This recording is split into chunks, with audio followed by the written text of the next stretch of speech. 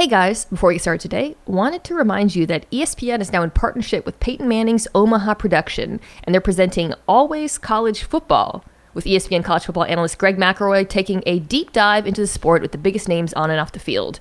With off seasons being a thing of the past, truly over the last week or so in college football, McElroy goes year-round with analysis, opinions, and insight on top teams and under-the-radar stories from coast to coast. That's Always College Football. Listen wherever you get your pods.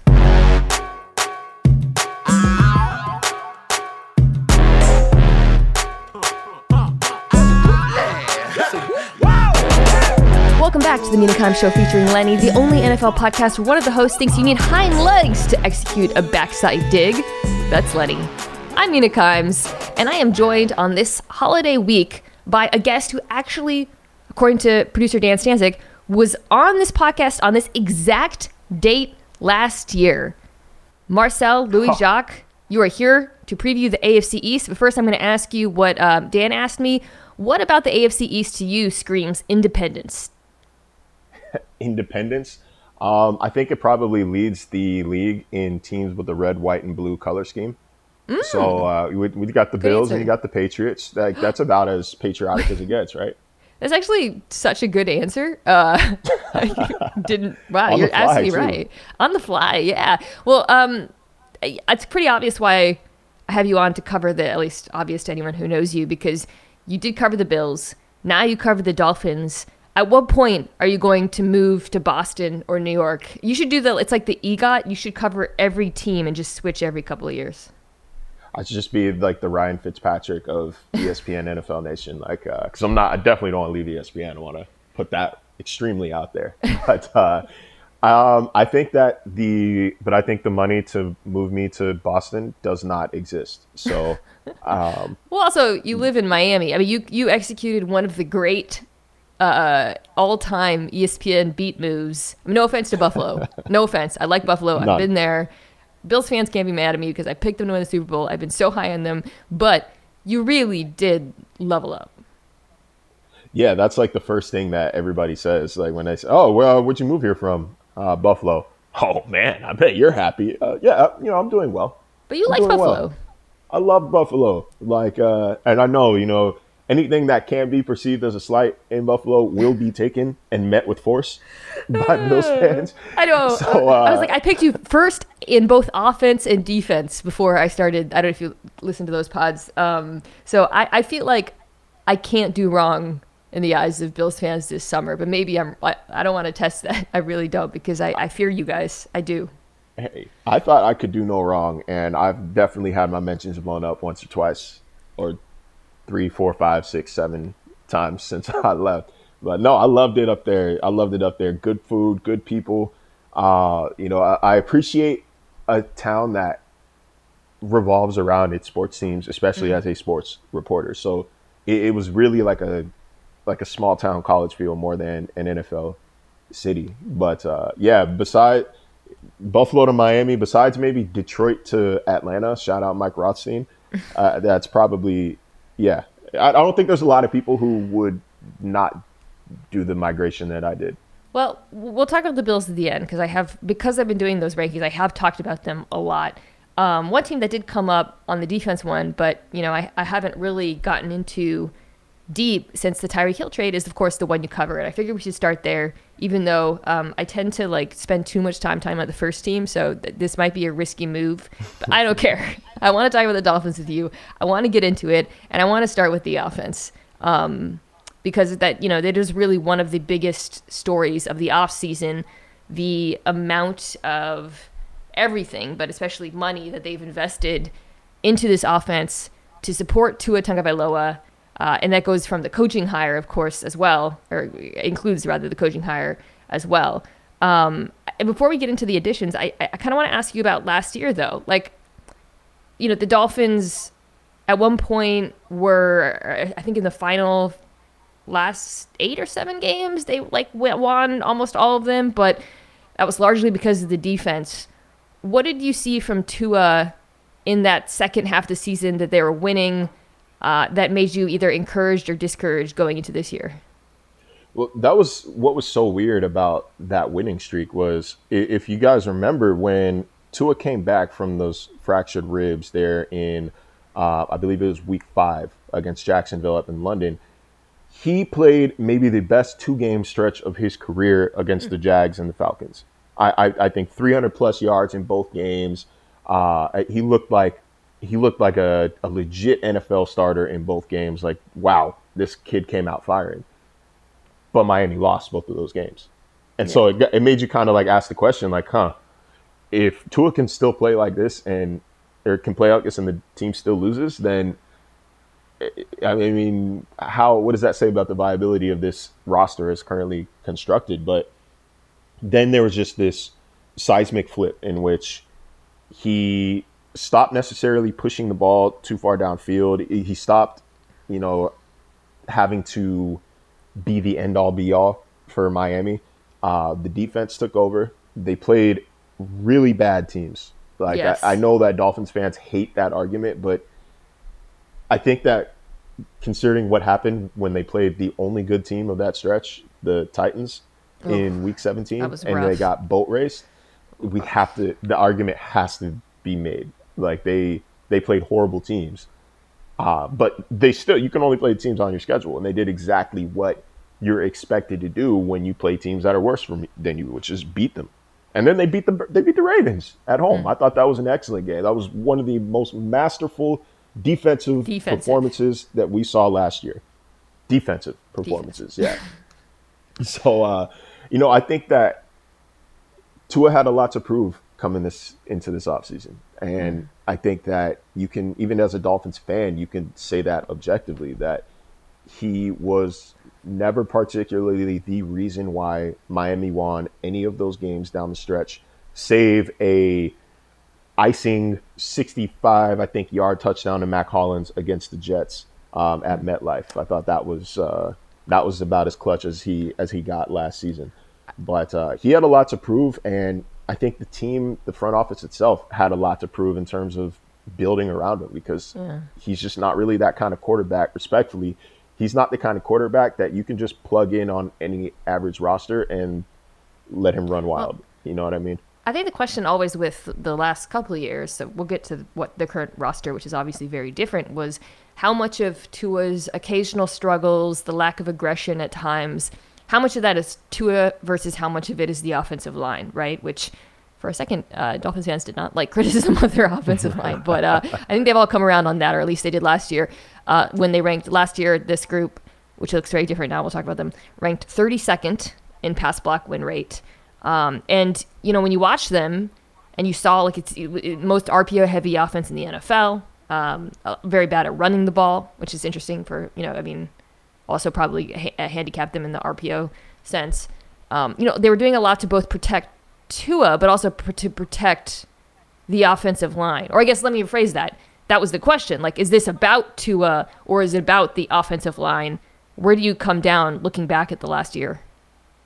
Yeah, I think the RPO was it was less, I think, about playing the Tua strengths and more about he needs to get the ball off quickly, and we need to manufacture passing windows however possible. And so that's where I think that came in. But the offensive line, it's such an enigma, man, because I came back from the combine, and the people I'd spoken with and the assumption that I was under is that this new Dolphin staff didn't see offensive line as big of an issue as it saw its playmakers and wide receivers. And when I said that, people called me names. They called me names. I didn't appreciate most of them. But mostly they said I was crazy. And I think that's what we've seen. I mean, they added Teron Armstead. That was huge. They added Connor Williams. That was big. But they've been playing Connor Williams at center. Yeah. They're expected to play Connor Williams at center. And it's not really it's not the whole scale change that I think fans were expecting. And I think what the staff said when they watched film was there's talent on this offensive line. They were not put in position to succeed. Lemuel Jean-Pierre, who, former NFL player, former Seahawk. Now that I think about it, Lemuel Jean-Pierre, he was a first-year offensive line coach, and he wasn't ready. He wasn't ready for that position. And again, that's with all due respect. And I think the kind of proof is in the numbers last year. he just wasn't ready to develop that kind of young offensive talent yet. He was kind of like Flores had already fired 4 offensive line coaches. I think he was like the 4th Really? or 5th in 3 years. Jeez. He fired an offensive line coach like a week into training camp his first year. So like there was this, it wasn't seen as a stable position across the league. So he had to go with Jean-Pierre, and Jean-Pierre wasn't ready. He will be someday, which is why he's still on the staff. But that's kind of what they were under last year. And also there were some signs of hope. Like they were one of the better teams in terms of run block win rate in the NFL last year. I want to say they were 9th, but miraculously they were like 30th, I think, in average yards before contact. So it was like, you feel like the talent could be there. Yeah. But, both flags cancel out and let's start over was kind of their deal. I mean, looking at the depth chart now, obviously you had Teron Armstead, who's one of the better left tackles in the NFL, but you need him to stay healthy or it kind of all falls apart, And I guess they're sliding Liam Eichenberg to guard. Robert Hunt's probably been the best offensive lineman or the most consistent one, I guess, that they've had. Also, of course, touchdown scoring legend. Dude, Austin Jackson's still playing right tackle, correct? Or he's going to be the starting right tackle. Yeah, I gotta like dance around what exactly I'm allowed to report from camp. Yeah, but he is playing on Tua's blind side. I think they expect him to play on Tua's blind side. And well, yeah. I mean, the other thing though, I want to say, like aside from so they brought in Matt Applebaum as the new coach, and these veterans. I mean, there's also kind of like, and this is maybe where we can kind of talk about the offensive, what it'll look like. The hope that a schematic shift to, I assume with Mike McDaniel, who of course was the run game coordinator for San Francisco, you're going to see more of a zone blocking scheme. I'd be curious to hear your thoughts on how you think this offensive line is built for that, whether it might help them, and then also just how Tua fits into that. Because, like you said, we've seen this kind of like very RPO-centric, very limited offense. Somebody in the NFL once told me, like, if you have a bad offensive line, you have to cut your playbook in half. And I think just watching the Dolphins, that seemed, you could really see that on display. So here comes Mike McDaniel. I assume we know what he wants to do because I assume it's similar to what they did in San Francisco.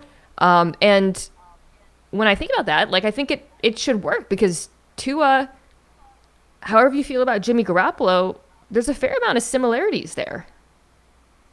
Yeah, he's he catches a lot of flack because of the, perceived lack of arm strength, but he is a very accurate quarterback. He's especially when he can make decisions quickly and get the ball out quickly. Like, he is pinpoint accurate, and they're not going to be asking him, as McDaniel told us, like, they're not going to be asking him to throw the ball 75 yards down the field every game. Like, even having a quarterback that does that, like, it's not like that's your go-to play. You know what I mean? Like, it doesn't matter how far you could throw it if the play can't develop. So that does fall into, how much protection can you get from the offensive line. But I mean, there's talent and there's athleticism and there's, moldable youth on this offensive line. They've spent, I think it's 4 top 100 picks on offensive linemen over the past 4 years. It's not like you don't just miss on all of them. Like, that almost takes more talent to miss on every pick than it does to hit on every pick. Like, you can't be that bad at evaluating offensive line play. Liam Eichenberg was not, coming into the draft, he was not seen as a bad tackle. He was seen as one of the better tackles in that class. Austin Jackson, yes, a little bit of a reach, but at one point was a very highly touted player. And he's still young. He's still athletic. He can still move his feet. Solomon Kindley, I think is a miss. I think he's a miss. I don't like to comment really on players' weight because I don't know how much you weigh. I don't know what you did this offseason. But he looked large and he looked slow during spring camp. That's not a great sign as you got a new chance at a first impression with the new staff. And then, like I said, Eichenberg and Rob Hunt, Rob Hunt, we saw the athleticism. Yes. We know what he can do with the ball in or out of his hands. So, there's hope that when placed in a position to succeed and when asked to do things that play to their strength, that this is an offensive line that, it might not be the best in the NFL or top 10 even, but this is an offensive line they can at least play and win games with. It's not I think it's not. They didn't think that last season was indicative of what this unit is capable of. But when you're watching them at, camp thus far, does it look like the Niners? Like what you're seeing from the offense? What are the Not differences? not quite. We saw such a. It's hard because we saw such a watered down version. It was a lot of install. So I think that I'd be better suited to answer that question once training camp starts. Yeah. Plus, I'm not 100% sure I'm allowed to say Oh, it okay. with, Well, with threat of my let's credential being rephrase that revoked. about what you saw. Let's talk about like what it should be, right? So, I don't know if Dolphins fans are going to be mad that I just compared Tua to Jimmy Garoppolo, but I meant it as a compliment because Jimmy Garoppolo is very effective in Kyle Shanahan's offense. Like you said, they're both accurate. I think both actually rank pretty high on efficiency metrics, throwing deep, very high. I think both of them are probably top 3. They just didn't throw deep that often, which skews it a little bit. And they're both really good at throwing on the run, which of course is a hallmark of that offense. Tua, I was just pulling numbers of quarterbacks throwing on the run because I wanted to see Matt Ryan, but Tua ranked 3rd in completion percentage over expectation when he was on the move, 5th in EPA per dropback on designed rollouts. You got to think that's going to be a huge feature of this offense. Yeah, and that is a massive stat to the whole arm strength crowd because you can't just throw on the run if you've got noodle arms. Like that does take without a solid base to throw from. Like that does take a wee bit of arm strength. So like that's a feather in his cap. But I think that there are better playmaking options Right. in this offense in Miami than there were in San Francisco. I think there are more of them as well. And it's the only upgrade I would say is, obviously Kittle over Mike Gesicki, but it's not like Gesicki is spare parts. Yeah. He's still a legitimate receiving tight end. But just So totally different. I think that, totally different player. yeah, And most of these Yeah. players, like you said, are very different from the ones in San Francisco. yeah, and like Tyreek Hill is not just going to be like the new Debo. I think that was like a knee-jerk reaction that a lot of people had. Well, at first it was Jalen Waddle, and that was ridiculous because Jalen Waddle is maybe 170 pounds, and you're not going to get that guy hit 20 times a game. It's ridiculous. But Tyreek Hill might play a little more similar of a role to it, but I think you're going to see multiple players do the Debo role rather than just one guy. I think you're going to see Tyreek Hill line up in the backfield. I think you're going to see Eric Ezekama. I think every now and then you might see Jalen Waddle on a jet sweep, and this is all hypothetical. I'm not running down things I've seen, but I think you're going to see multiple people do that here. And honestly, there's so much speed at every level that as a defense, like if you get caught up in the misdirection, if you lose sight of your man for a split second, if you follow the ball too much, if you bite on a fake, it has catastrophic potential for you. Like that could be a touchdown. There's home run hitters abound on this team. Yeah, I mean, I think, when the Hill trade happened, there was obviously Tyreek Hill himself has kind of stoked the flames of comparisons by talking about how, Tua is more accurate than Pat or whatever and this and that, but and then trying to defend him after the infamous deep ball video that Miami Dolphins social posted. But to me, like, it just seemed, Tyreek Hill, Jalen Waddle, Cedric Wilson, who is really good, I think, as a number 3 is just, wow. All these guys can stretch the field both vertically and horizontally. And even if Tyreek Hill is like, like you said, you're going to want to use him horizontally, the vertical threat is going to create so many opportunities underneath for Waddle and Wilson, who are both, as you said, incredibly dangerous after the catch. I don't know. I just think this offense is going to be good. And that, I think the question is like, will they be great? You know what I mean? Like, how good can they be? What's the ceiling? But I think the floor is pretty high. Yeah, it's what's the phrase? I think the front office really isolated the variable. That's it. They really isolated the variable this offseason, in which, there's no more excuses for Tua. And I want to clarify before you start yelling at your listening device, Dolphins fans, when we say no more excuses, we're not saying that Tua is the one making excuses. really it's you guys. Like there's no more of you guys saying, well, the line is bad. Oh, he's no one to throw to. Oh, this coaching staff doesn't like him. His Right. coach loves him. The line is better. He's throwing the Tyreek Hill and Jalen Waddle. Oh, Yeah. there's no run game. It's Raheem Mostert and Chase Edmonds.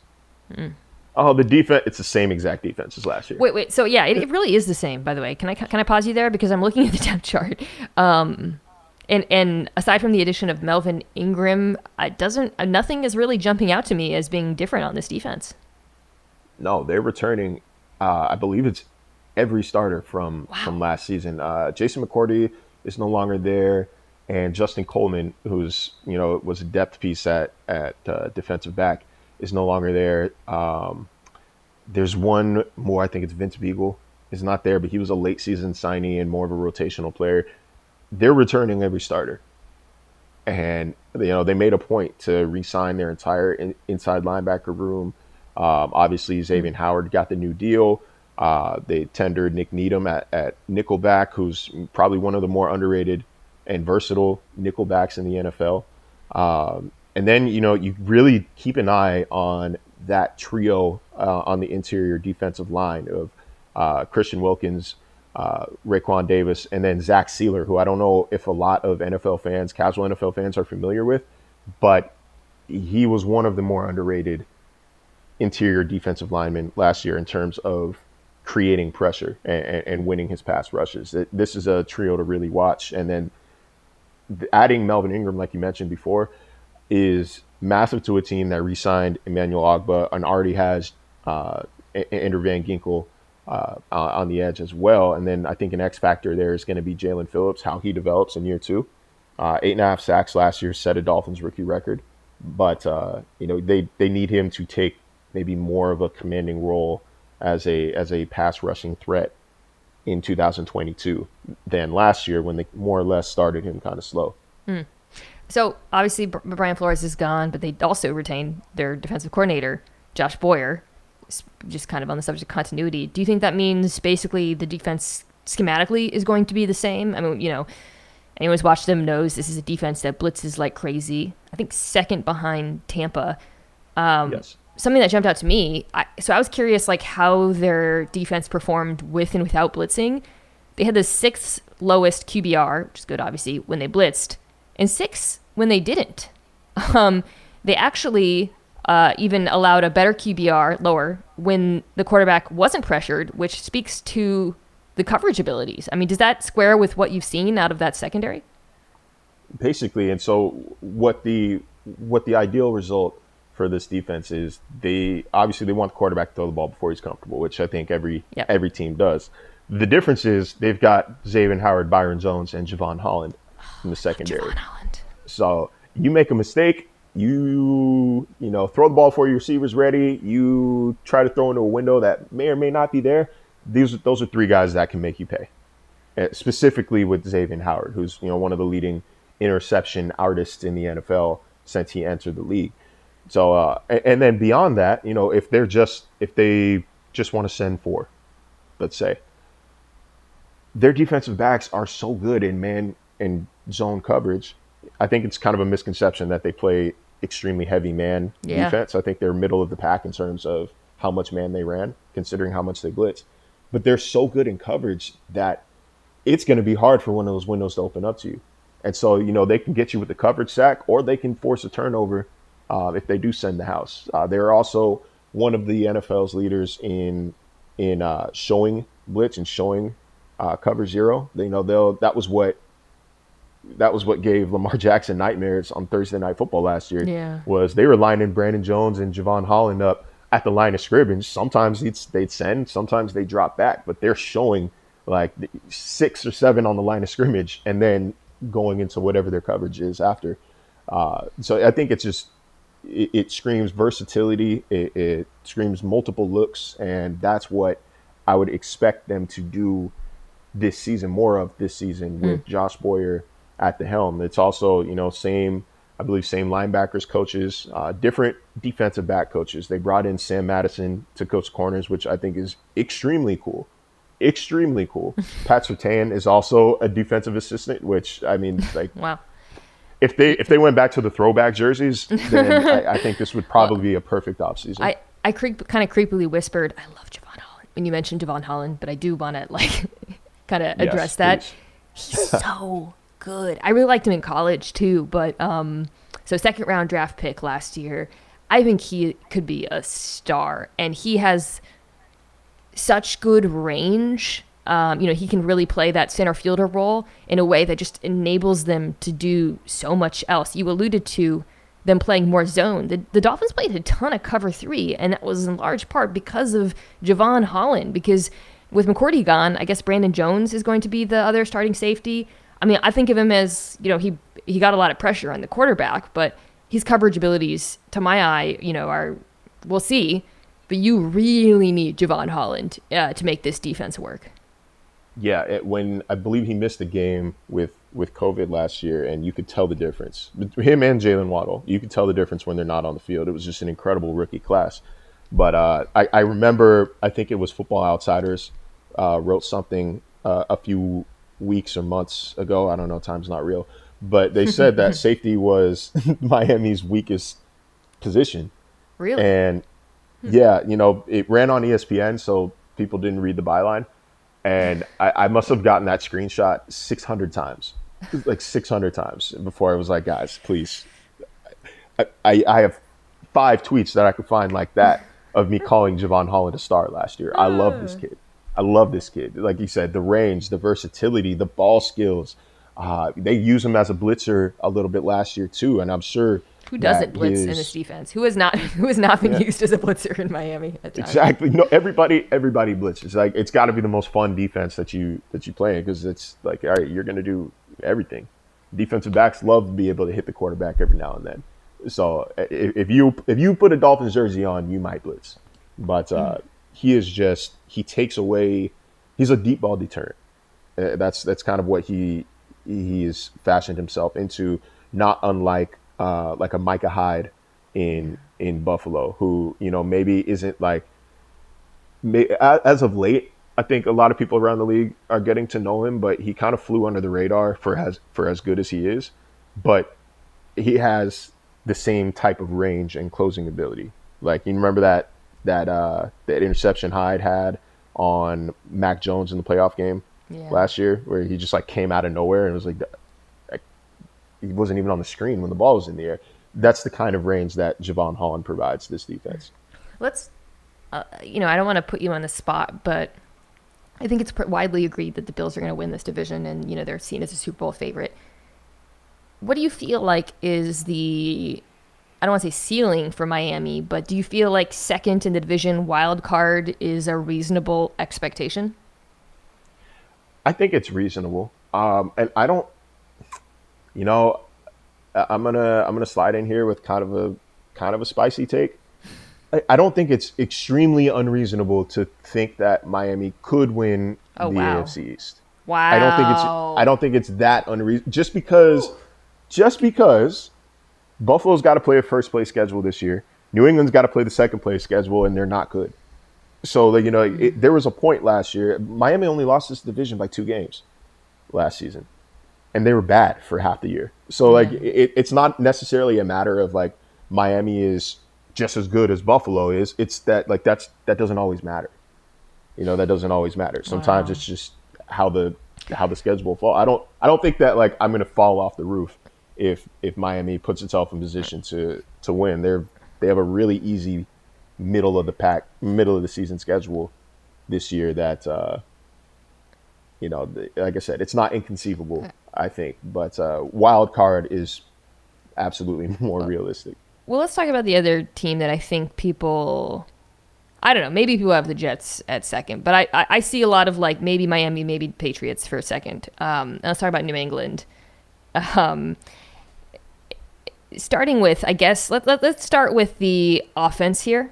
So I actually took some time to go back and watch a little Mac Jones, in the second half of the season. And, first of all, I want to start by saying this Patriots offense finished 10th in passing DVOA and 7th in rushing. Mac Jones had an amazing rookie season for them. I think everybody there is pretty thrilled with the draft pick. showed a lot of, accuracy, maturity, things you want out of your rookie quarterback. Obviously performed much better than any of the other ones, including one we'll talk about next, I think, after this team. But, they did struggle a little bit down the stretch, and I think you saw Mac Jones face the most man coverage of any quarterback in the NFL over the course of the entire season. You saw some struggles versus man, I think, in particular, as the season went on. You watched him against Miami, obviously twice. What did you see out of him, I guess, good and bad, and perhaps near the end of the season when there was a little bit of a downturn?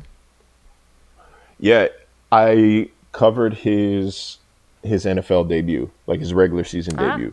And I'll be honest here, and I think I said it at the time, so Dolphins fans don't get to be mad at me. If I knew nothing about the league, if that was the first game I'd ever watched, I would have thought that Mac Jones was the second-year quarterback and Tua was the rookie. Like his arm talent might not be anything crazy, but his poise is what impressed me. His pocket awareness, the way he would step up, the way he threw the ball away when there wasn't anything there, the way he didn't force throws was like, wow, no, maybe they know what they're talking about up in New England after all. So I do think that Mac is maybe not worth all of the conversation that he got last year, but I think that he's a solid quarterback, in terms of, to bring up Dan Orlovsky's list of like quarterbacks that you win because of and QBs you win in spite of. I think he maybe straddles that line a little bit. He's kind of a tweener and maybe more of a in spite of quarterback than a because of quarterback. But I don't think he's not detrimental to this offense at all. I think that they need more around him. I think it's kind of talentless group of pass catchers outside of tight end. Do you still feel that? So I guess let's talk about that, because I alluded to the man thing. I didn't really get into it. I think similar to the Tua thing, where you're like, is it the offensive line or is it Tua? I think with the man, and he wasn't even that bad against it, by the way. But there's a reason why defenses did that, And yes. Some of it was, I think, challenging him in terms of arm strength to make some of the throws required versus those coverage looks. And then another part of it was that the Patriots didn't have receivers who could really separate and beat man coverage. So it's not all on Mac Jones. One thing I want to say, by the way, I did notice in my rewatch, especially when he was facing man, is he's an excellent pocket manager already. And something I loved was when defenses would turn his back on them, he did show a willingness to step up in muddy pockets and, not necessarily to scramble, although he did a few times, but to really, keep his eyes downfield and throw. And I guess I didn't know if he had that in him coming into the NFL, so I was really impressed by it. So I want to say that first. But as far as the man thing, like, this offense went out, added Devontae Parker, which is, I think, fascinating. We should probably talk about, obviously, coming from Miami. And then they drafted Tyquan Thornton in the second round, who's basically a speedster out of Baylor. Do you feel... So now you got Devontae Parker, Kendrick Bourne, Jacoby Myers, Thornton, I guess Nelson Aguilar, and then, of course, the tight ends. How do you feel about this group of skill players, very good running backs? We shouldn't overlook that, obviously. Damian Harris and Ramondre Stevenson, who I think is going to have a big year. And then they drafted Pierre Strong, too. But, do you feel like the changes that they made at receiver are good enough to address some of the issues we've been talking about? No, I do not. And it mostly revolves around the guy that we just mentioned coming from Miami, Devontae Parker. There was a reason why Devontae Parker was traded in the division because they were that low on him in Miami. They were that low on him. It wasn't like a long-standing request. It was they watched film and they did not like what they saw. Because as good of a 50-50 ball and jump ball threat as Devontae can be, he does not separate.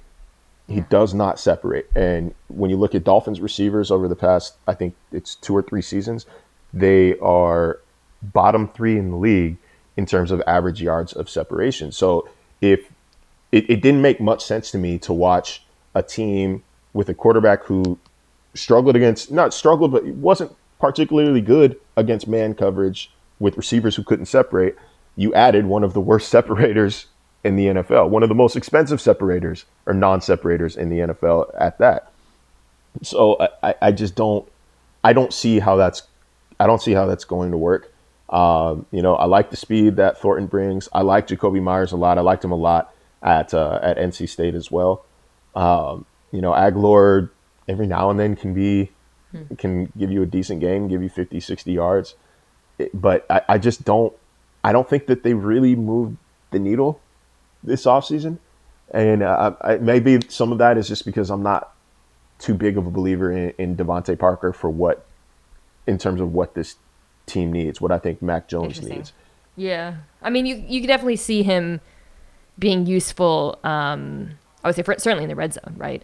But also maybe on some of that, gosh, I'm trying to think of actually, this is a good point to hit pause. We also don't know what the Patriots offense is going to look like. And, Very true. I've been thinking about these skill players and running backs in the context of what it looked like last year. But of course, Josh McDaniels is gone. There's been some murkiness about whether or not Joe Judge or Matt Patricia is going to be calling plays. But something I found fascinating, I think Pro Football Talk had a piece about it. I don't know which of the Patriots reporters. So with, the offensive line, there's been some changes. They drafted Cole Strange. Shaq Mason is gone. I still think they're good. But apparently they've been, I don't know if it's fair to say they've been transitioning to an outside zone scheme and, more, it's funny, we just talked about this with Tua, but it seems like they're doing some of that in New England now. And, maybe putting Mac on the move, booting him out, shot plays off of play action. And I actually think that might help him, more and help the receivers more than, despite the fact that maybe there wasn't the kind of upgrade at talent you saw in Miami. Because, at times the Patriots offense was so congested last year, and at some point they did start kind of opening things up for Mac more. But I think the more they can move in that direction, I think maybe it doesn't have to be the whole offense necessarily, but if they can get better spacing for Mac and for these receivers, I think they could have some success. Yeah, it's one of those you kind of have to manufacture your space a little bit and manufacture your production a little bit. But I mean, that's part of coaching and play scheme, right? That's what it's there for. You can't just expect guys to run out and automatically, figure it out on their own. That's otherwise, why do you need coaches? So I think that would make sense. But like you said, it was a great point. We have no idea what their plan is on offense. We would assume that it's going to be kind of similar to last year, just because they have a kind of similar core of players and good running backs, and drafted 2 or 3 more. So you think that they would go run heavy again, but I'm not sure. It's one of those things to watch with a lot of intent come training camp. Yeah, I'll be really fascinated to see if this run game, which is we think of as a very power heavy rushing attack, if it evolves at all. I mean, obviously they've still got, Trent Brown is massive man, but then you draft a guy like Cole Strange, who I think people were kind of surprised by how early they took him in the first round, including obviously the Rams. He comes from an outside zone offense, as I understand it. I'm not going to pretend like I was grinding Chattanooga tape, as well as, I think if you do some of this stuff, suddenly when you have these young players coming out of college who all kind of come from a very, New England's offense is very, very different from college, and there's an adjustment, right? Because of the complexity of it, especially including for wide receivers. And the more college that this offense can get, I wonder if it'll be easier for them to kind of transition some of these young players into it. We'll see. I don't know. It's a big mystery. I'm fascinated. I'm high on Jones. I'm definitely higher on Jones than I was before the draft, but I share your concerns about, whether they did enough to help him. I'm also concerned about the defense. There are some pretty, I don't want to say, holes is the right word. Cornerback is just still a massive, massive issue for this unit.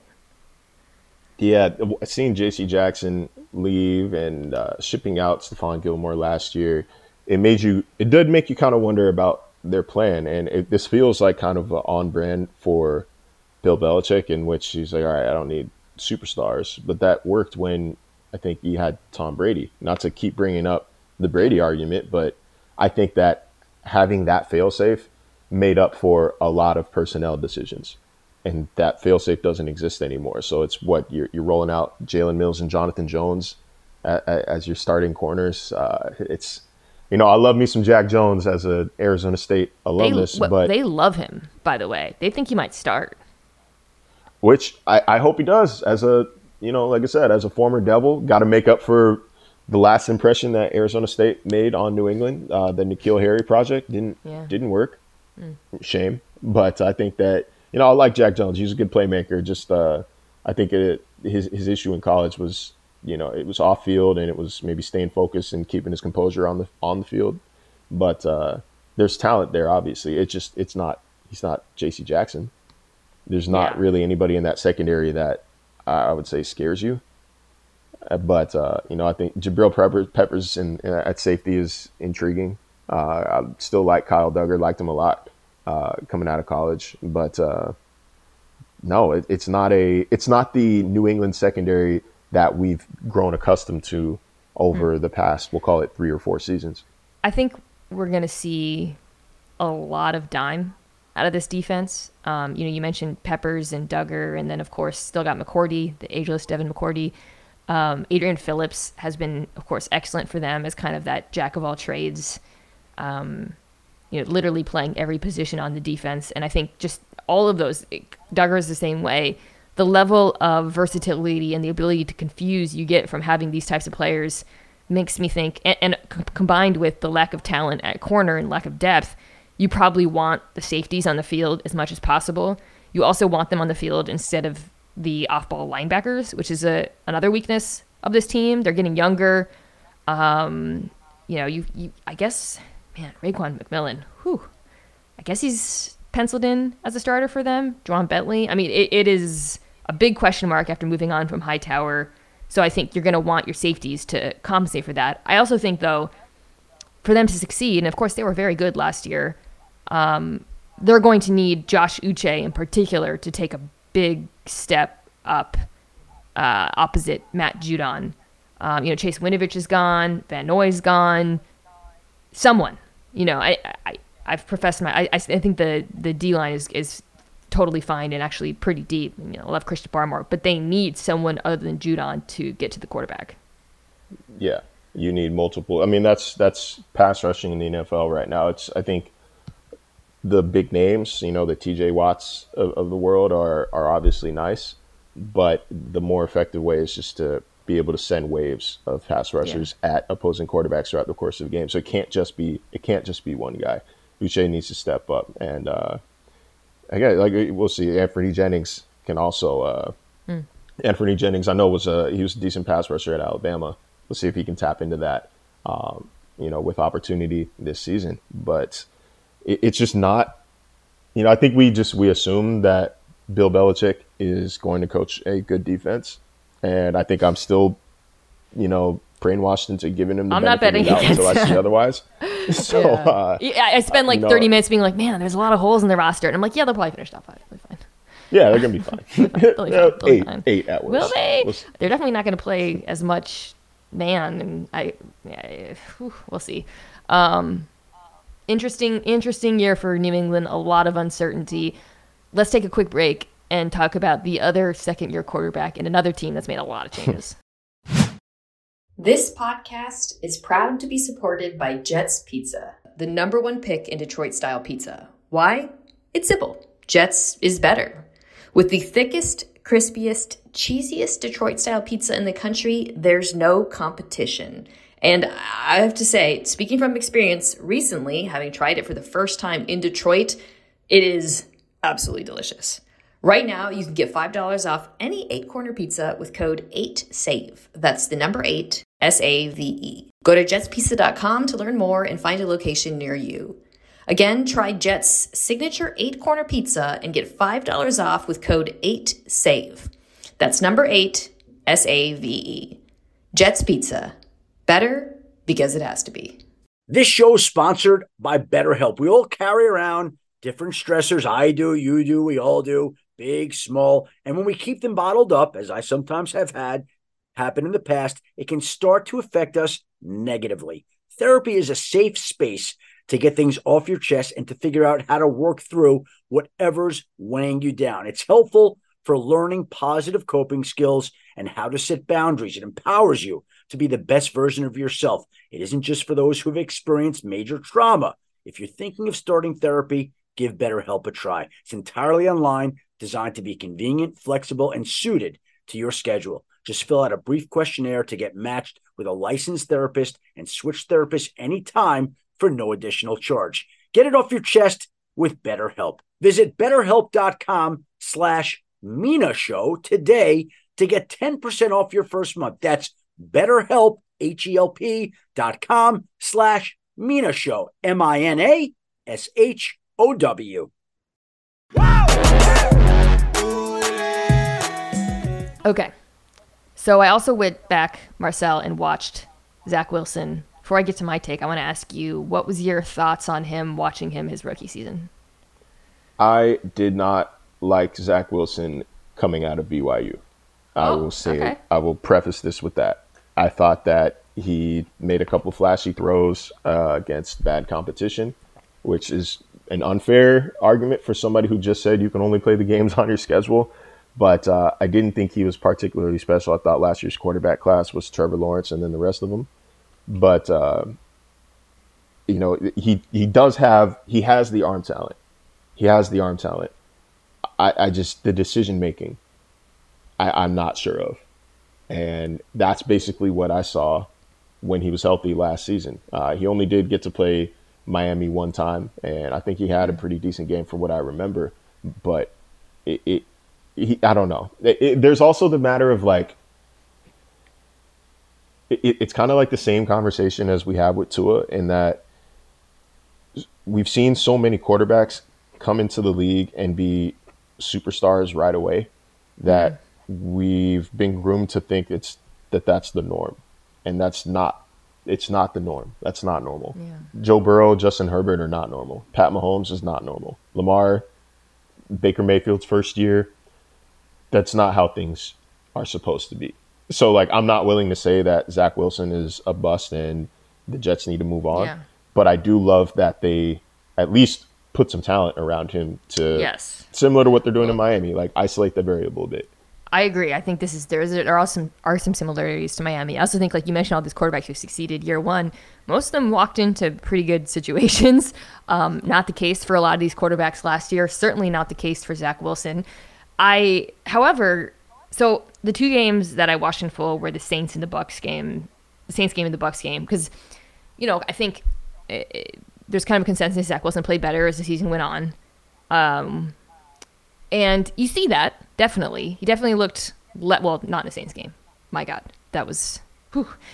But in the Bucs game, I think you definitely saw some of the playmaking that's kind of his signature. And then the athleticism, which he started using more down the stretch. But I also saw just continued struggles versus pressure, holding on to the football too long, at times, kind of locking in and missing open guys downfield. Granted, watching these games, I learned the identity of several Jets players I didn't know existed, which is, of course, a point in Zach Wilson's favor, right? Because, he wasn't throwing to all-stars, especially with some of the injuries that they had. But I thought the offensive line would be worse. And while they weren't fantastic, I really put a lot of that on Wilson. Just really holding on to the ball a long time. 30% of the time he was pressured, it turned into a sack, which was the second worst in the NFL. All of his stats under pressure are really rough. QBR of 4 when pressured. That's worse in the NFL, unsurprisingly. So I think that's just the thing. Like the transition was really rough because, at BYU was playing behind the Great Wall. And one would hope that with some of the additions that they've made on the line, and they didn't make a ton, adding Laken Tomlinson, I guess hoping that Mekhi Becton returns to form, that you'd see some improvement in comfort from him. But I think that's just going to be like a massive, massive challenge for him going forward. It is, and like you mentioned, that curve, the learning curve from playing Mountain West, or did BYU go independent? BYU is independent, right? Yeah. That's what I thought. So either way, playing BYU competition and then playing in the NFL it's a massive step up. And so he predictably struggled with that. Yes, but again, it's holding on to the ball. That's a kind of trademark rookie mistake. So there's hope, and like he did calm down a bit toward the end of the season, and so like maybe some of the progress that he made isn't necessarily quantifiable. Like you can't maybe see it on the stat sheet, but watching the games, like he gets the ball out quicker, then that's fine. I just don't. I need to see it before I really believe he can be a viable NFL starter and not just a guy with a nice arm. But I do appreciate the fact that Joe Douglas has added around him. Like, I don't think that looking at this Jets offense, there's not too much more of oh my God, I got to Google who number 84 is. Or it's a good group. I mean, well, you need Corey Davis to be better, right? But you bring in Garrett Wilson, who's now there with the 8th overall pick or 10th. It was 10th. 10th. So you got Wilson, Elijah Moore, who I thought was definitely flashed a lot down the stretch. And I really, really like him as a player in the slot for them, although he played outside a fair amount as well. And then you've got some kind of inside-out versatility with both him and Wilson. And then, underrated, but I love that they brought in Uzama and Conklin at tight end. And I think Mike LaFleur, who I also came away kind of impressed with, I thought, he did his best last year. I think with all these pieces, like, they're going to be open. Like, there's going to be a lot of schemed up opportunities for Wilson. He just has to start making them in structure for me to believe. Yeah, and that's a major criticism of Zach Wilson last year. So like, looking at his receivers or his targets, average yards of separation, third most in the NFL. It's 3.8 yards.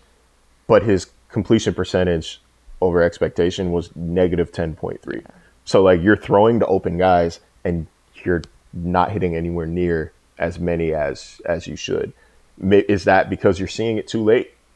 Probably. Or you're hesitant to pull the trigger. You're not seeing routes develop or windows open ahead of time. Yeah, I can chalk all that up to being a rookie, but those numbers have to that completion over expectation, that has to drastically improve, and it has to do it pretty quickly, pretty early on in the season. Like, this isn't he's not going to get. I don't think he gets a third year if year 2 is also bad. Woo, really? You think? Like, it's today's NFL. It's that kind of. It's that kind of league. It's that kind of league. Let me look at their first few games just to see if, like, when people start. So they got the Ravens first, the Browns, the Bengals, the Steelers, the Dolphins, the Packers, the Broncos. Woo! That is a tough slate of defenses to open up with. It's gonna be. I think Wilson's gonna get more time, but I also agree with you. Like, the panic meter is going to be high. He doesn't need to take a huge leap. They just need to go from 30-second to 20-second or something, I think, for Jets fans to feel and good. Maybe that was dramatic. Maybe won't get a third year. It's a little bit you're in Miami, so you're accustomed now to just constant quarterback. It's time to move on. So I feel like maybe that's affecting your brain. But I think that the conversation will be there. I think if the draft pick is high enough, are you going to tell them if the Jets are picking top 5, top 4, and Zach Wilson is bad? That's what I'm saying. Like, it's going to be there. Like, you can't definitively tell them not to. Well, I think if he finishes worst in the NFL again, and I do think that there's going to be an intense amount of pressure. Before we move on to defense, I want to say I think Breece Hall is going to be awesome in this offense. He gets compared a lot to Le'Veon Bell because of his patient style, and I think just a perfect fit for this scheme. I wish I had him on my fantasy team. I think the run game is going to be good, and you talked about isolating the variable. I do think it's, even though there's a little bit of uncertainty with the offensive line, I do think it's Zach Wilson's kind of make or break, or it's on his shoulders to improve. Defensively, a lot of change, a lot of interesting developments on this defense that ended up 32nd in pass DVOA, 26th, pardon me, versus the run. Played a lot more man coverage than I would have thought. Some of that is situational because they were, they didn't have Carl Lawson, which was a huge issue for them. He was kind of like their marquee pick from Cincinnati as their, like the edge rusher. Yeah. So he should be healthy and playing, and joins, a defensive group that also added Jermaine Johnson in the draft. Sneaky under the radar, Jacob Martin, former Seahawks and Texan, I think is a really nice pass rush depth. I still have questions about the interior of the defensive line and whether they'll be able to stop the run. Quincy Williams and CJ Mosley, you get a healthy season out of CJ Mosley. Williams is very good. And then a cornerback group that's just, or a secondary was just freaking awful last year. Awful. Yeah. And now you got after, of course, Sauce Gardner with your first pick. You signed DJ Reed, who's a very good cornerback with Seattle. Makes a lot of sense with Robert Saleh. And then you bring in Jordan Whitehead, and who joins, hopefully a healthy LaMarcus Joyner, who I thought it was, again, a very sneaky, underrated signing for them. So I like all these moves, Marcel, but the problem is, they haven't played together. This is a very on-paper defense right now. Yeah, and, I mentioned before, I love what Joe Douglas has done in terms of adding talent over the past few seasons. That's, and this offseason was exactly the same. I don't know if any other team had a better first 4 picks than the Jets did. I love Sauce Gardner. It's a shame about Bryce Hall because I really liked him out of Virginia, and it's tough that he came back and got hurt. You hate to see that, but love what Quinnen Williams was able to do last year. Putting 6 sacks together on the board. He and Franklin Myers were strong on the defensive line. They do need Johnson to come in and add another threat to that front 7. They do need CJ Mosley to stay healthy. It's a different defense when he's on and off the field. But I don't know what to make of Nasir Dean. Liked him out of Florida State, but moving to linebacker from safety, it's not usually a compliment. But I don't think that this is. It's one of those. It's almost like Patriots, where you assume because of the coach that it'll be at least a well-coached unit. Yeah. And I think you're just waiting on the talent. So this right. would be more of a way to judge Saleh than last year. I totally agree. It's kind of like, I feel like this is kind of a theme right now in the AFC. So it's like, okay, how much of this was on this versus how much of it was on the talent, right? They were so bad. But, Saleh, his defense, so much of it is contingent on getting that 4-man rush, and they just didn't have dudes last year.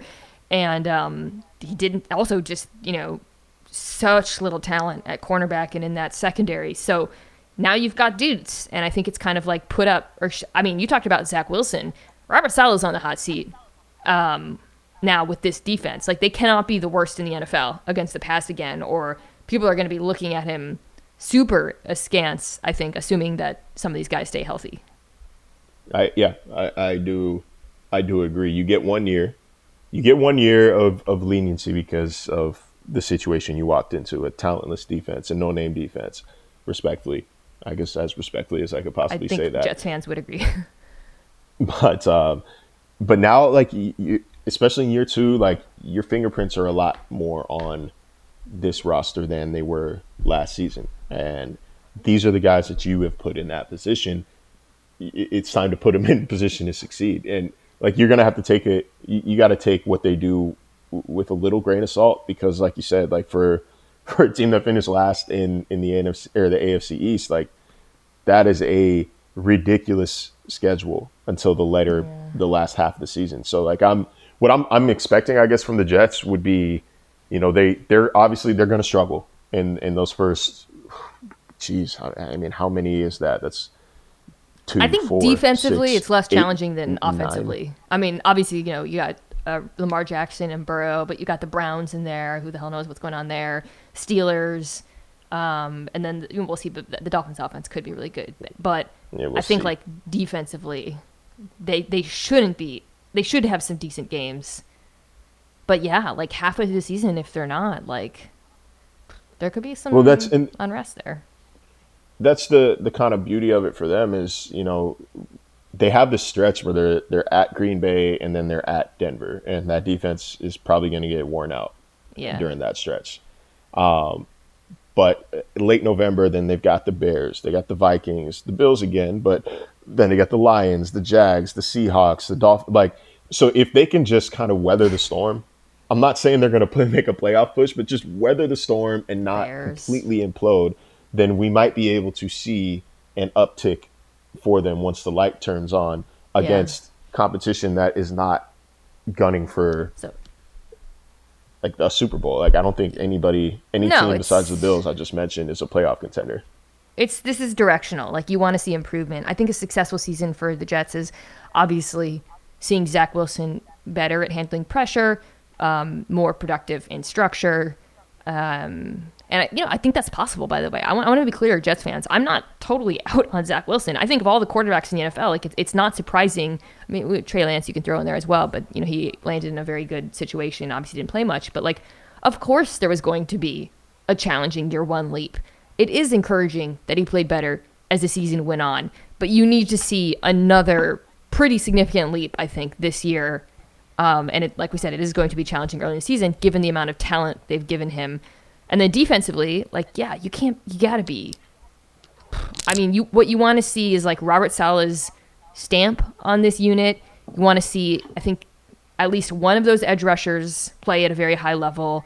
And then I think just Gardner and Reed, like, that should be a good cornerback group. So you just kind of want to see gelling as the year goes on.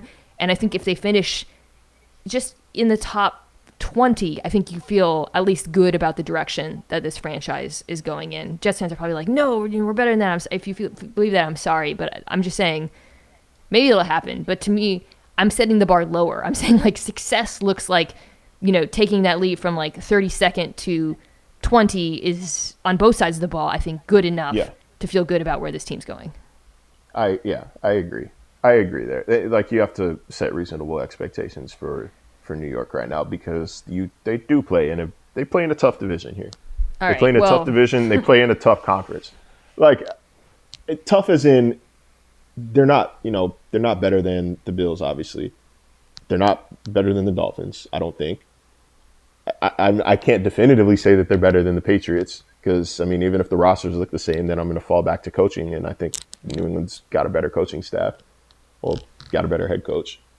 So, like, it's a division that's going to be tough for them to make real noise in. But mostly they play in a meat grinder conference. So, nobody's really expecting you to do, spectacular things. You just kind of have to, be watchable. 20th ranked defense, like, you're watchable. You're watchable. Yeah. You're not world beating, but, like, I don't have to. If I'm a Jets fan, I don't have to groan and cover my eyes every time you take the field. Well, let's talk about a team, finally, that has very high expectations. I think would be very disappointing for fans if they don't win the division, but they don't make a deep playoff run, and that is the Buffalo Bills. Let's just start treetops. Do you agree that they're the favorite to win the Super Bowl? Yeah. Most complete roster in the NFL on either side of the ball. Top 3 quarterback in the NFL, and great coaching staff. It's just whatever. What do you want to say? Arguably best front office in the NFL. It is. There's no real weakness to this Bills team right now, and I thought the weaknesses that they did have were well addressed this offseason. I'm looking at the roster, just picking nits. If you had to find a weakness. We talked about this. I talked about it with Nate Tice with the offense. He pointed to the offensive line, and I'm inclined to agree just looking at this group. I think they'll be fine, but that's a group where, I think depth could be an issue, and your team's really good when you're just talking about, like, if a guy gets injured. But I think that would probably be it for me. I mean, is there anything else that jumps out to you as a potential soft spot? That's hard. I like adding Roger Saffold to the mix. Spencer Brown was a lot better than I think a lot of fans and people around the league expected as a rookie. With a little bit of refining, he should have a strong second year.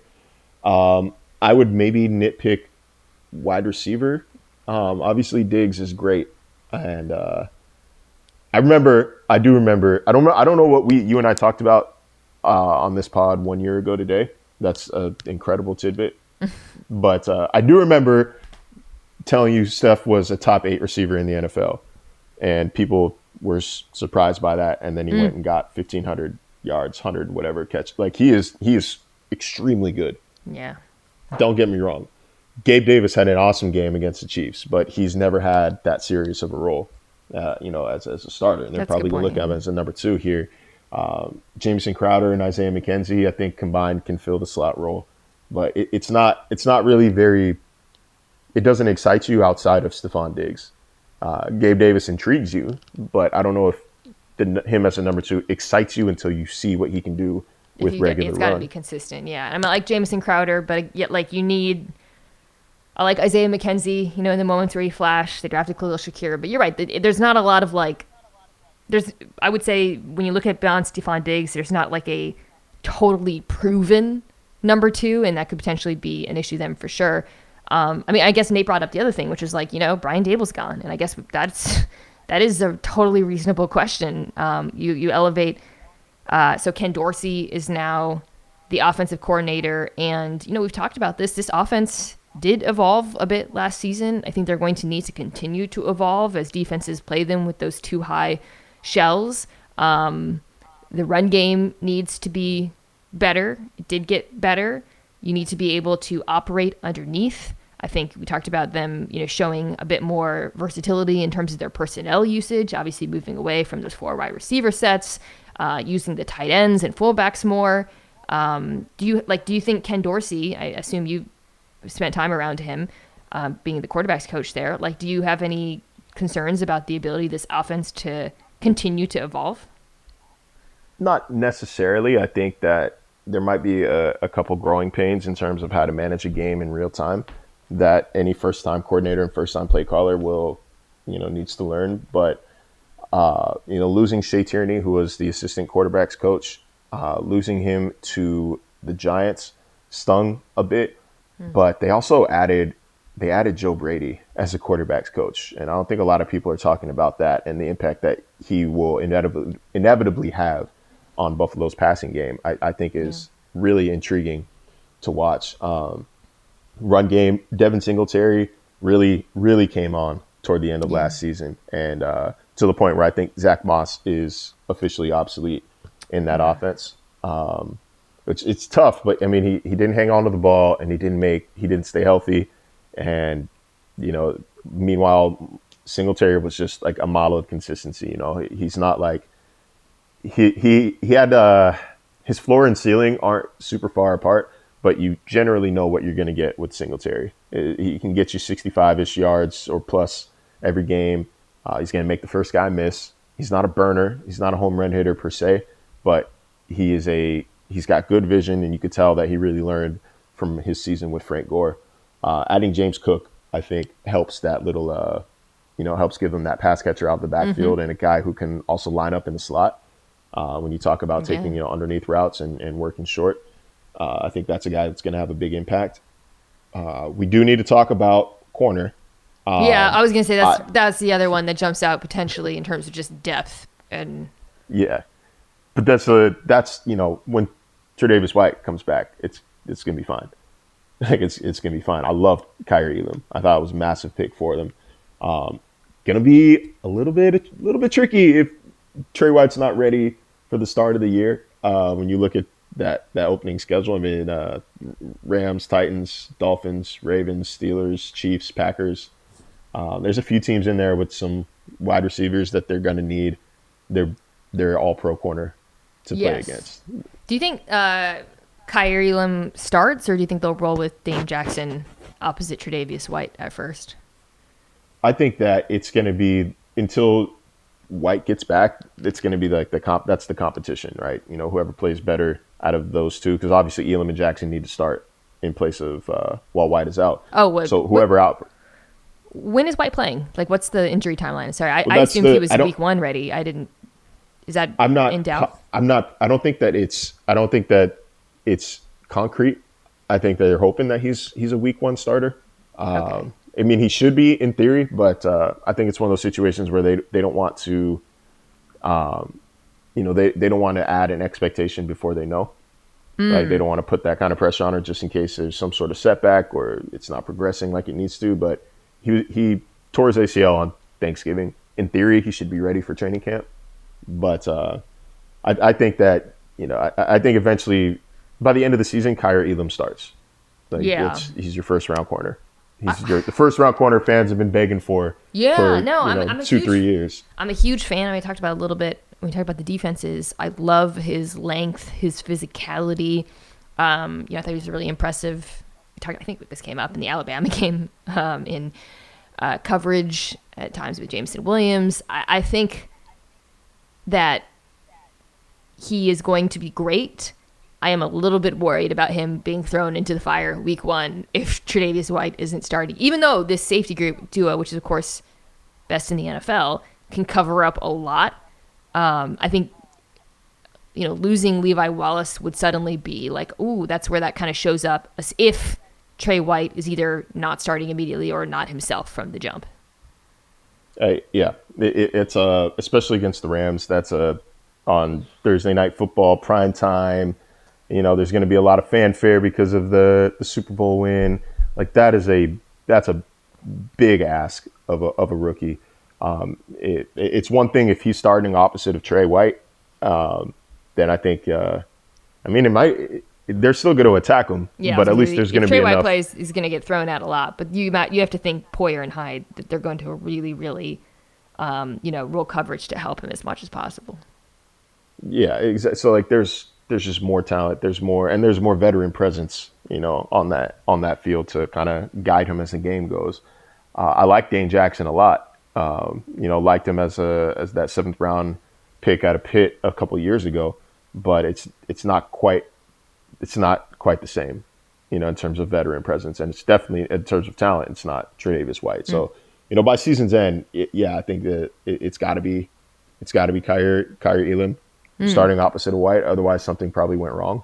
But to start the season, it depends on, thank God these kids have preseason games now, not like a couple of years ago. So, the first time he steps on an NFL field is not going to be against the reigning Super Bowl champions and Cooper Kupp. I want to be clear. I'm not worried about this defense at all. I think they're. No. Yeah. If Trey White is, we're nitpicking here. I mean, this is a defense that was incredible without Trey White. They're incredibly well coached. This is a defense that uses a ton of disguise on the back end. That's enabled, of course, by, again, the safety duo. Next Gen Stats has this stat hawk rate, which is counts for both interceptions, pass breakups, or whatever. Poyer and Hyde ranked 3rd and 5th in the NFL. Like, that's insane. They're so good. First in QBR, in zone coverage. They're just sensational. And they're also going to be helped, again, if there's a question mark at corner, by the pass rush, which I expect to be better than last year, a year in which they ranked 6th in pass rush win rate, 2nd in pressure. I mean, they were unbelievable with Jerry Hughes. Now you throw in Von Miller, who was fantastic last season, and you get ideally another leap from Greg Rousseau, who I thought really flashed for them. They're deep on the D-line, behind those guys, you've got a ton of talent. You've got still, AJ Epinesa, Boogie Basham, Shaq Lawson. Is there anything about this front set? I mean, why not? The linebackers, they did lose AJ Klein, but they've got Edmonds and hopefully a healthy Matt Milano. This pass rush should be one of the best in the NFL. Yeah, and everything you said is nail on the head. It's a different era now without Hughes and Mario Addison. And they all knew that this day was coming, this year was coming, especially when they spent a 1st and 2nd round pick on Rousseau and Epinesa, and another 2nd, I believe, on Basham. But one thing that people aren't noticing outside of Buffalo is the additions of Shaq Lawson and Jordan Phillips. Neither of those guys, Jordan Phillips, I think, had 9.5 sacks in 2019. It was a little bit of a fluke, but he's an effective pass rusher. I don't think he's going to come in and get a double-digit sack season. I don't think Shaq Lawson is going to come in and light the league on fire either on paper. But it's in the locker room where these guys are going to make a massive difference. When I was there in 2019, those guys were the dogs in the locker room. Those were the energy, the tone setters in the locker. When they left in 2020, when you saw Buffalo lose games, they were kind of getting bullied. Yeah. And you saw it a little bit last year as well. They're just bullied. That's the only really way I think I can describe it. They're dogs in the locker room on defense now. There are guys who are going to get in your face and jaw at you all game in Phillips and Lawson now that they didn't have over the past 2 years. I think that, when you look at Buffalo, and we're nitpicking, but when you look at Buffalo the past 2 years, they've lacked that kind of attitude. This was the criticism, I think, of Buffalo on both sides of the ball at times. You're like, okay, this is kind of like a finesse-y team, right? How good are they running the ball and stopping the run? And I think just the depth, like you had Tim Settle, for example, from Washington on that D line, who's going to be really stout for them. I just think, they look more complete to me this year. Maybe I was overstepping a little bit by saying best pass rush because, Von Miller is getting up in the years, and Greg Rousseau, you do need a leap from him, and there's definitely units with, I think, more stars. You go to a team like, I don't know, the Chargers, you got Bosa and Mack or whatever, but like, just in terms of like the depth and completeness of this front, I just don't feel like, I don't see how you could be concerned. No, and like we were talking about earlier in the pod, the rotational pass rush is going to be spectacular. And then you still have Ed Oliver, who we haven't mentioned at all. Ed Oliver, who had a snapback year playing in a more traditional 3-tech role. He was asked to play, 1-tech with Star Lotulelei out in 2020. He's not really big enough to do that and struggled a lot, but he's still spectacular. I'm excited about AJ Epinesa. I thought, in training camp before I left Buffalo, I thought he was primed for a great year. He looks the part. I mean, between him and Greg Rousseau, that's like 13 feet worth of defensive end. And they're huge. They passed the eye test. It's been a spectacular accumulation of talent over the past few years, and what makes it even more impressive is the fact that they haven't lost anybody. They haven't lost any major names. They've been able to keep their core, keep their foundation, without having to make a major sacrifice. Like, I thought it was a foregone conclusion they were going to lose Matt Milano a couple years ago. Yeah, and the ability to bring him back, to bring Darrell Williams and John Feliciano back. Obviously Feliciano didn't work out. They let him go to New York. But the fact that, guys are so willing to stay in Buffalo because of what they're building toward, I think can't be really overstated. It's Super Bowl or bust for the Bills right now. Let me wrap by asking you then. I think, and we kind of address this because it's funny, the Buffalo section is just us trying to find holes on this Bills roster. What is the one thing that would make it go bust and would hold this team back from winning a Super Bowl? Like, that would, in your mind, potentially derail what should be a championship team? Have to derail a championship team. Maybe not getting the 1 seed and not getting that kind of home advantage by playing playoffs all in Buffalo and making teams travel to Buffalo. Man, I'm really like reaching into my hat here. No, I think the AFC, because there's so many terrifying offenses, I would say if Von Miller's production falls, maybe, and he's not the guy, obviously he's about 33 or something right now.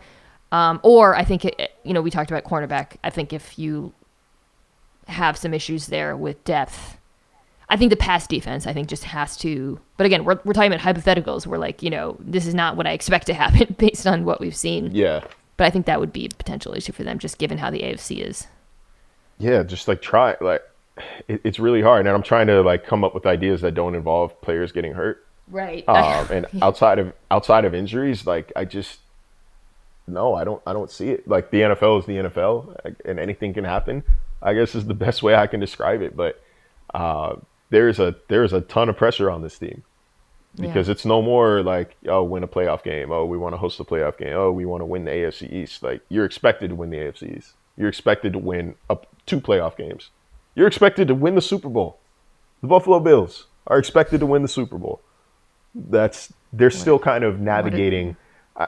They're still navigating into that. You know, I always like to talk to Sean McDermott about the mentality in the locker room of going from hunting to hunted, or hunter to hunted, because something's got to fundamentally change in your mind, right? Like, you can't just have this damn chip on your shoulder 24/7. Like, we're not being respected. We're not being you are though. You are being respected. Everybody respects you. You're the betting favorite. So now that you can't really, unless you just love lying, you can't draw that. You can't draw from that anymore to garner your motivation. Hey, didn't Tom Brady did pull that though with the Bucks the year they won the Super Bowl? At one point, he was like, "Nobody believes in us." I feel like, where is this? Yeah, where do they find this? They're like I that. don't know. Great teams always. One of my favorite tweets of all time is somebody was like, you will always see somebody on Twitter who's just arguing with nobody. Like, oh, I was told Steph Curry wasn't a good shooter. Like, that's what these guys, that's kind of what athletes have to do. But like, deep down, it's a lie. Like, people see you as the best team in the NFL. So I would love to see how they further navigate life as the, they're not really the top dog, because I think what they'll tell you is, we're not top dog until we win the Super Bowl. So maybe they'll hang on to that. But just mentally, how they keep up over the course of the season is something that I guess I'll keep an eye on, or I'm interested in. Yeah. But I think this is the Super Bowl. I think this is your Super Bowl winner. Whew. Right here on paper. All right. Little Super Bowl prediction. I like it. All right. Speaking of predictions, I have another question for you, but it's part of Dinks and Dunks.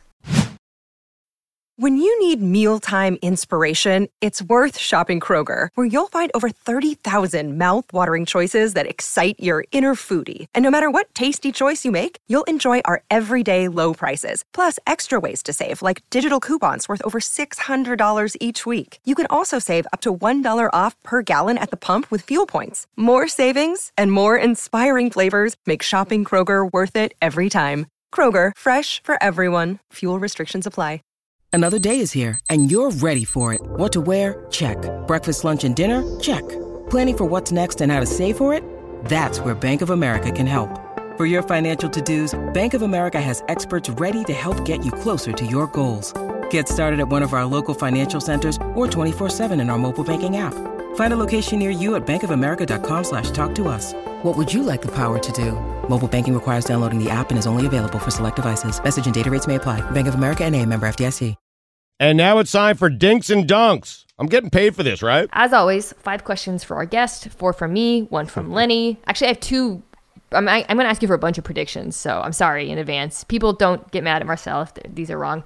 Let's start with, we talked about Jimmy Garoppolo. Where do you think he plays right now? Where do I think he plays? Or I guess, do you think he starts? Is another. That's extremely tough. Obviously I think that San Francisco is wanting to commit to Trey Lance, but there's not a lot of openings this year. There's not a lot of like quarterbacks that need, like, maybe the Panthers could use a quarterback, in terms of just teams that need someone. That's the only one that I can really think of right now. Yeah. Don't even want to look at the AFC West, because that's. You're not going to Seattle. Not going to Seattle.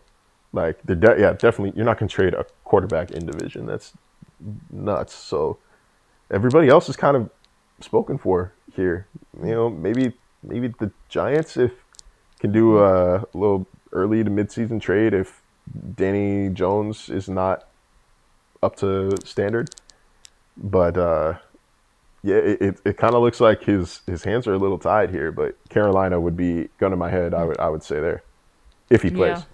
It's kind of Carolina or San Francisco, right? It'll be Carolina. The Baker Jimmy sweepstakes seems to be headed in that direction. So we'll see. But I think that's something that's going to take a second to play out over the course of this summer. Okay, this is another one. Prediction. in 1 year, when you and I tape this podcast again on the exact same day, is Tua Tagovailoa the starting quarterback of the Miami Dolphins? Yes. I think this works. I think that this is going to work. All the pieces are there. I don't think Tua is not as bad. Tua is not as bad as he gets credit for, or I guess, you know what I'm trying to say, as the internet says he is. Which is not a straw man. It's a true thing. No, it's a thing. I see it. The slander daily. is real. Yeah. But like, he's not deserving of all the slander he receives. I think, I think he maybe maxes out as like a maybe top 12, top 13 kind of guy who, depending on the matchup, could sneak into the top 10 on any given week. But, I think that he's motivated as well. He's comfortable. I think he's the kind of quarterback that needs that kind of support system around him, and he never necessarily felt comfortable with the previous staff. I think, yes, he's the quarterback. He is the quarterback on July 3rd, 2023. Very sassy this offseason. That's new, right? I mean, the sass level? Extremely new. Oh my goodness. I'm like looking around at that scrum, like, who is this? Where's it coming from? I've never heard you speak in this manner before. That's sassy. That's different. Yeah. But I will say though, like, it's just kind of interesting. I'd be remiss to leave it out. The Dolphins made it a point not to trade any premium picks in 2023 because they have their first round pick. They have the Niners' first round pick. I think they have a second, and then they have their third and the Patriots' third. So that's 5 in the top 3 rounds.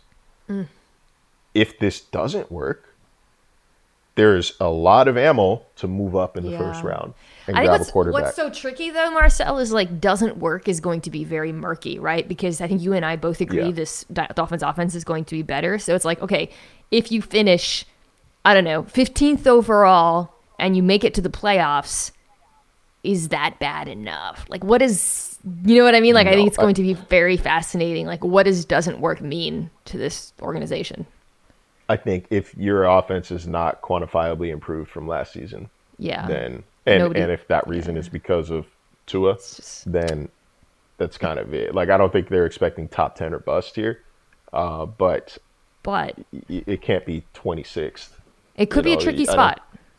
It could be a tricky spot. Like, it's going to be a debate. You know what I mean? If they finish 15th and they do have those picks, and you're looking at those quarterbacks, it's going to be a debate. Yeah, it's kind of like arbitrary here. It's hard to predict it before you see it. But I think that, there is a plausible scenario in which they have ammunition to move up for a guy like CJ Stroud or Bryce Young or maybe Tyler Van Dyke, kid out of Miami. Like, there are quarterbacks in next year's draft that I think teams are going to want to trade up for, and probably 1 or 2 that nobody's talking about right now and will come out of nowhere, I'm sure. Yeah. So like it's not. I say I think I am on record now saying I think Tua will be the starter on 7/3/23. Like, undeniable. Like, that's my take right now. But I'm not saying that there's like no other plausible scenario in which they move on from him. Like, they have ammunition to do so. I think it's going to be a lot of pressure either way on everybody's under pressure right now. I don't think Mike McDaniel's under pressure, but I think Chris Grier's under pressure. I think ownership's under pressure. I think Tua's under pressure. It's going to be fascinating. Third question. Who do you think has that first overall pick? I'm really pressing you for predictions right now. Man, yeah, that's tough. Long shot? Not long shot, because I'm sure that they're it'd be a good bet, but I think Carolina is, the defense has some pieces, but is pretty devoid of talent on offense outside of DJ Moore and Christian McCaffrey. I think that offensive line is improved, but still not good. And then obviously they don't have the most important position in sports. So I would go Carolina as like the hipster number 1 overall pick. I don't want to just say over like Houston or Jackson. Yeah, I don't think it's gonna be Jacksonville. I think because they get to play Houston too. Carolina, tough division. That's going to be tricky too. That it influences, like, if you're a Carolina fan, I'm sure a lot of them don't want to be good this year. But then you've got like, this head coach who's clearly on the hot seat. I think Carolina fans probably mostly want him out.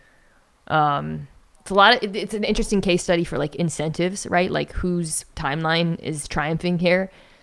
I don't know. It's going to be interesting. Yeah, I think that's because especially like how much is Jimmy Garoppolo going to cost? How much would Baker Mayfield cost? I think Baker should be cheap. Yes. You know, I hate like using this kind of terminology, but like you know what I'm saying. Like Baker shouldn't take premium picks.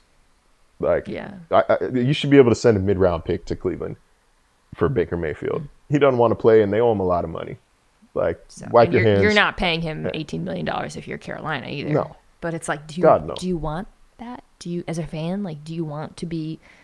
It's the same with the Seahawks. It's like, how much do you want to be watchable? I don't know. It's an interesting question. Yeah. Do you want to be good or watchable?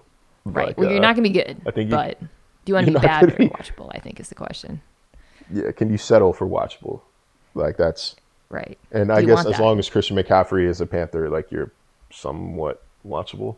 Yeah, I mean, I like J.C. Horn coming back. There's some good players on this defense, but yeah, it's definitely a reasonable pick. All right, speaking of picks, it's not a prediction. Content recommendation, something I know you were on vacation, so you probably had some time to read or watch or relax or listen.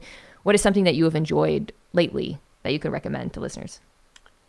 What have I enjoyed lately? Man, what have I been watching? I've been watching The Boys a lot. Like I've really been vegging out. Like this is turn my brain off season. So I need there's one episode that I was out of the country for, so I need to probably watch that after we stop now. But that's been a lot of fun. I've been watching a lot of cooking shows. Really? A lot of cooking shows and cooking TikToks. Yeah, I'm trying to start.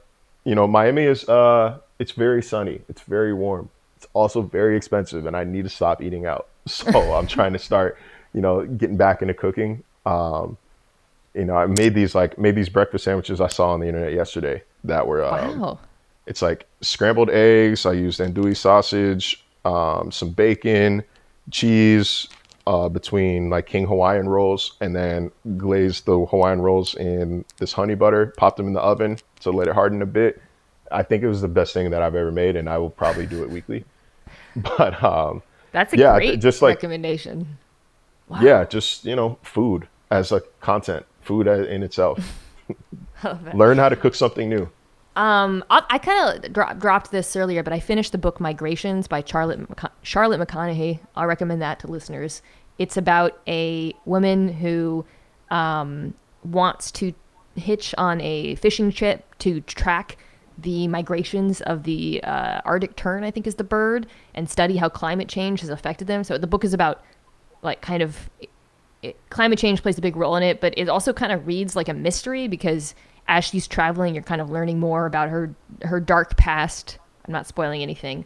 And it's very like compulsively readable. Like I read it really, really quickly as a result. All right. Last question, as always, comes from Lenny. This isn't that bad. This is not that bad. Lenny also believes the Bills are Super Bowl favorites. And he wants to know just how it feels knowing that you're leaving the team right before they go on a Super Bowl run.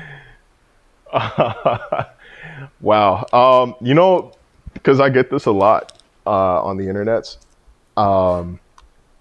Please inform Lenny that I don't actually get a Super Bowl ring. I don't get a performance bonus. I just get tired. And so I'm actually okay with it. I would have rather watched I'd rather watch some of these games on TV anyways. Not that I'm complaining if I have to cover a playoff game. Wow. But for example, I watched Bills Chiefs last year from a sports bar in North Miami Beach. And it was so much fun. Like everybody in there was like running circles around the bar. Someone got kicked out for standing on top of the bar.